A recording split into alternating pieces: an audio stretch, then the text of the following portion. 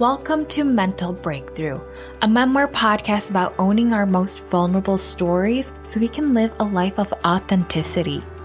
I'm Marianne Samrath, the woman behind the pen name Sincerely Miss Mary.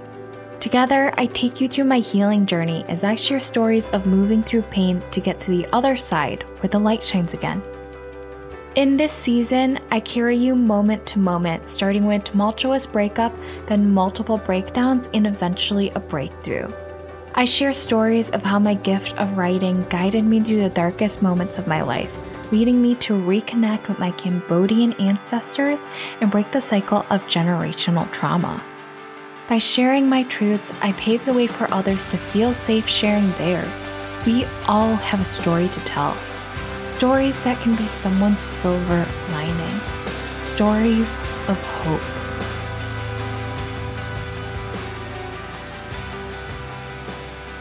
In this final episode of Season 1 of Mental Breakthrough, I tell my story of a woman who sent me a Facebook message a year after my breakup with my abusive ex and said 3 powerful words. I believe you. This woman was someone who knew my ex as well as I did. She was his ex-girlfriend before me. In this healing encounter with my ex's ex, we exchanged stories of experiencing the same behavior of neglect and devaluation, and were able to give each other the closure we finally deserved.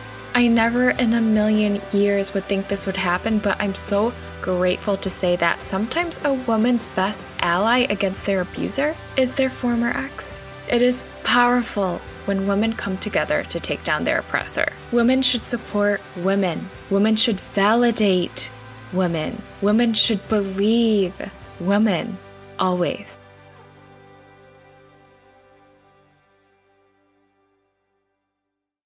Episode 22, An Unexpected Ally. Healing from narcissistic abuse is an endless cycle of grief. The only way to describe this relationship dynamic is living in a constant state of invalidation. Your system is in prolonged survival as you constantly fight to be visible by someone who is committed to making you feel invisible. This relationship dynamic is insidious, and the only people who can truly understand this are those who have been in one. The effects of prolonged emotional and psychological abuse that occur in relationships are more difficult to treat than trauma from car accidents and natural disasters. There are psychological evidence surrounding the harmful effects of abuse occurring in relationships. This is all in reference to the book, The Body Keeps the Score by Bessel van der Kolk. After I escaped my abusive relationship in April 2019, I was left with pieces of my heart shattered in my hands, made to feel like I was in the wrong. However, I didn't give into the effects of the gaslighting because of the hard proof of the emotional truths of my experiences. For over a year leading up to that breakup, I live journaled my abusive relationship through poetry and posted it on my once anonymous Instagram account, Sincerely Miss Mary. I would perform my poetry all over New York City at open mic nights, a chapter I share in episode 2, The Reckoning of Sincerely Miss Mary. The process of writing and storytelling was what I needed to heal myself. I was in therapy at the time, but studies show that you need creativity to also heal trauma, not just talk therapy. And that was what writing was for me. It was healing my trauma. Trauma writing allowed me to move through the grief cycle of the atrocities I faced post-breakup. I had many nights of screaming in rage of being abandoned by my partner of 5 years after I publicly condemned his best friend for sexually assaulting me on Instagram.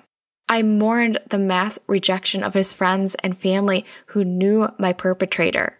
I became hysterical at discovering my ex stalked me at the Brooklyn Half Marathon, which I share in episode 17. No one believes you when your ex stalks you. 2019 was a year of getting emotionally hit, knocked down, and kicked repeatedly by my ex. He was an emotional terrorist and a master manipulator, and he got away with all of it because the world he lived in is surrounded with people who are silent and complicit. My experience with him during the relationship and through the breakup taught me what didn't belong to me. Him, his friends, and his family do not uphold values that are in alignment with who I am. Their rejection was a blessing in disguise. It guided me back to myself, where I started my journey of radical self-love, the root of healing parts of me I once labeled broken. My journey led me to becoming my favorite wedding date, learning how to surf in the Hamptons, and going to Paris alone, and reconnecting with my Cambodian heritage, where I realized I was breaking generational trauma. I had reached closure with myself by living my best damn life as my ex paraded his new girlfriend around on social media and eventually in my face when he stalked me at the Brooklyn Half Marathon. He may have believed he won the breakup, but the one who is winning is the one who is able to build worthiness within, rather than attaching it to someone outside of them. I had reached a place of peace with the past when a woman messaged me on Facebook a year post-breakup and turned my self-created closure into justice. In this message, this woman wrote, "Hi, you might not know me, or maybe not at all, but I'm your ex's other ex, and I just want to say that I think you are amazing. I've read some of your writing. I was always curious about you, and all I can say is, I believe you. I'm sorry for what you had to go through, but I'm glad it's made you stronger, and I stand with you in solidarity." I read this message 20 times over, and tears immediately flowed down my face. I was surfing the waves of complex emotions: shock, excitement, gratefulness, and an outpouring surge of relief. It felt like bricks of trauma was lifted from my chest and my heart, especially when I read the words, "I believe you." I often thought of my former partner's ex from when I started dating him. From the moment I met him, he used this narrative of getting dumped by his ex out of the blue, so I would pity him and put him on a codependent pedestal. And it worked. He had me hooked from the first couple of years we dated by buying me expensive birthday gifts, paying for my friend's birthday dinner, and major love bombing. Eventually, it faded into neglect. I could have gone missing and he wouldn't have noticed. And then the abuse started when I confronted him about his best friend sexually assaulting me. He devalued me, silenced me, victim blamed me, diminished my intelligence, my dreams, my ambitions, and told me he would never see me being with him long term. And then when I thought about leaving the relationship, he would flip a switch and convince me that he wanted to get married. I often wondered about his ex and if she experienced the same emotional roller coaster of love bombing and devaluation like me. And now here she was in my inbox, giving me the answers I'd been wondering about for years.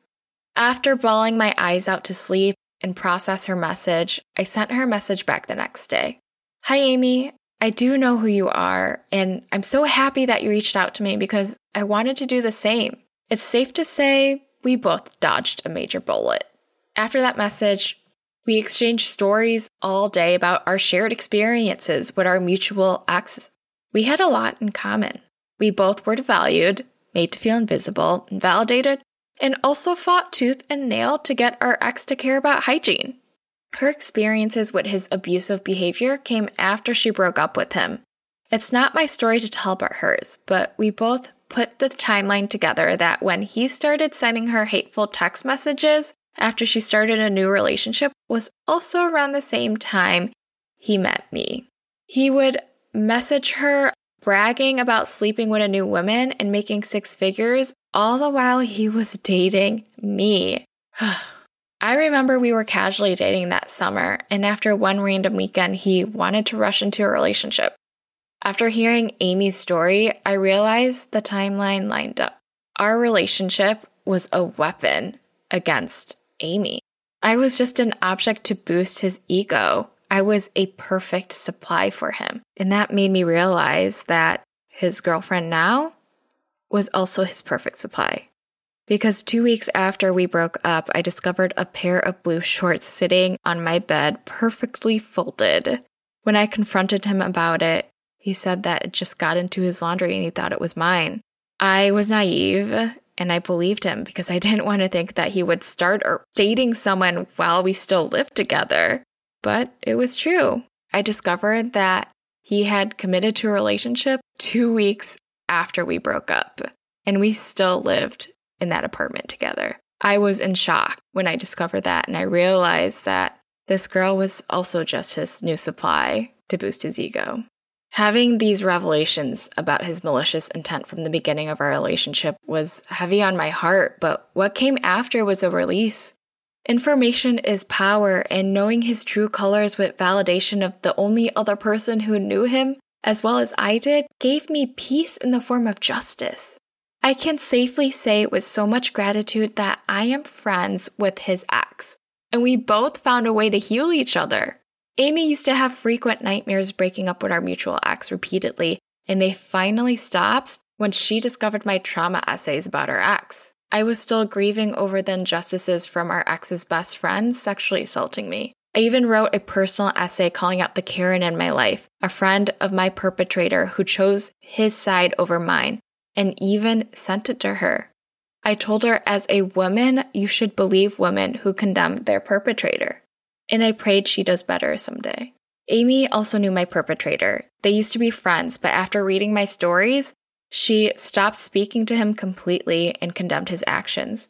In order for a survivor of sexual assault to truly heal from trauma is to be believed and validated from their experiences. The 3 words she said to me, "I believe you," healed those wounds. I'll never forget this moment of Amy reaching out to me. It's a healing memory where I felt like the universe was speaking to me and telling me, hey, you were never wrong in the experiences you endured. You were never wrong in speaking up for yourself. You were never wrong in condemning your perpetrator. You were never wrong to advocate for yourself. Advocacy is needed in this world. It's so important for women to support and uplift one another. And I'm so grateful every day that Amy cultivated the courage to reach out to me. I commend her bravery for doing so, and I gift her with these words of poetry. From one lifetime apart to one moment together, you became the greatest ally I never knew I needed. In 3 powerful words coated with conviction, you say to me, I believe you. In 3 powerful words, you dived into pieces of my unhealed heart and stitch close every opened wound.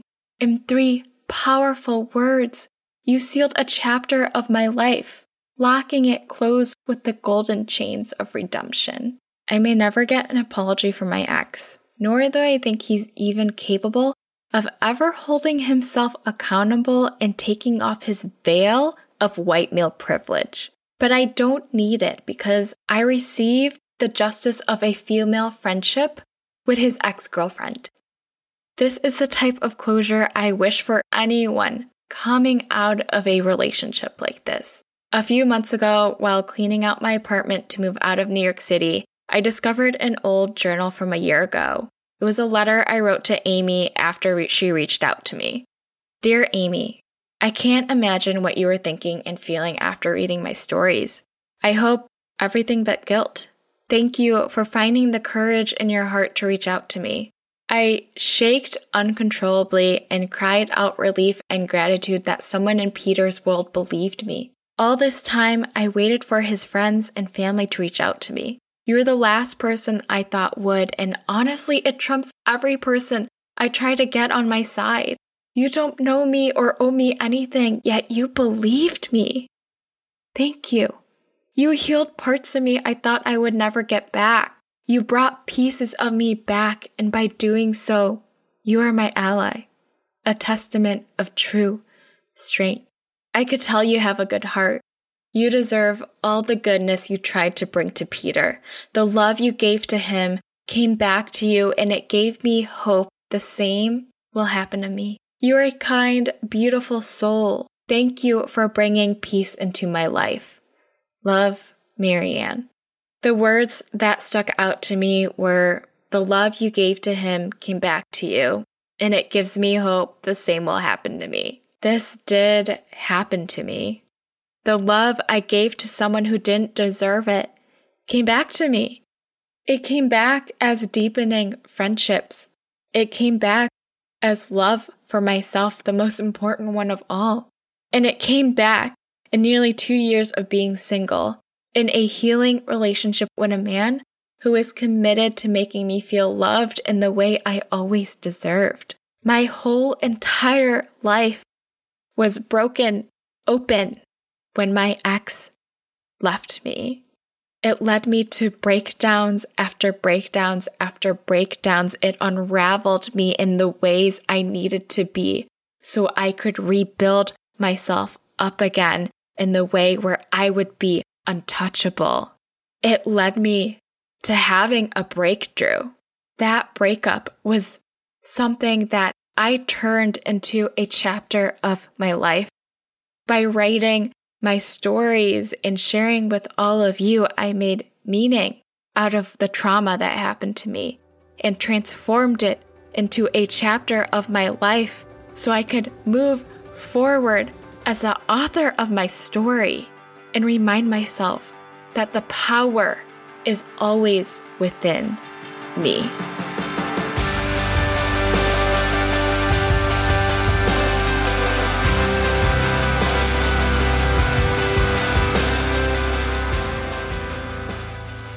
Thank you for listening to the final episode of Mental Breakthrough.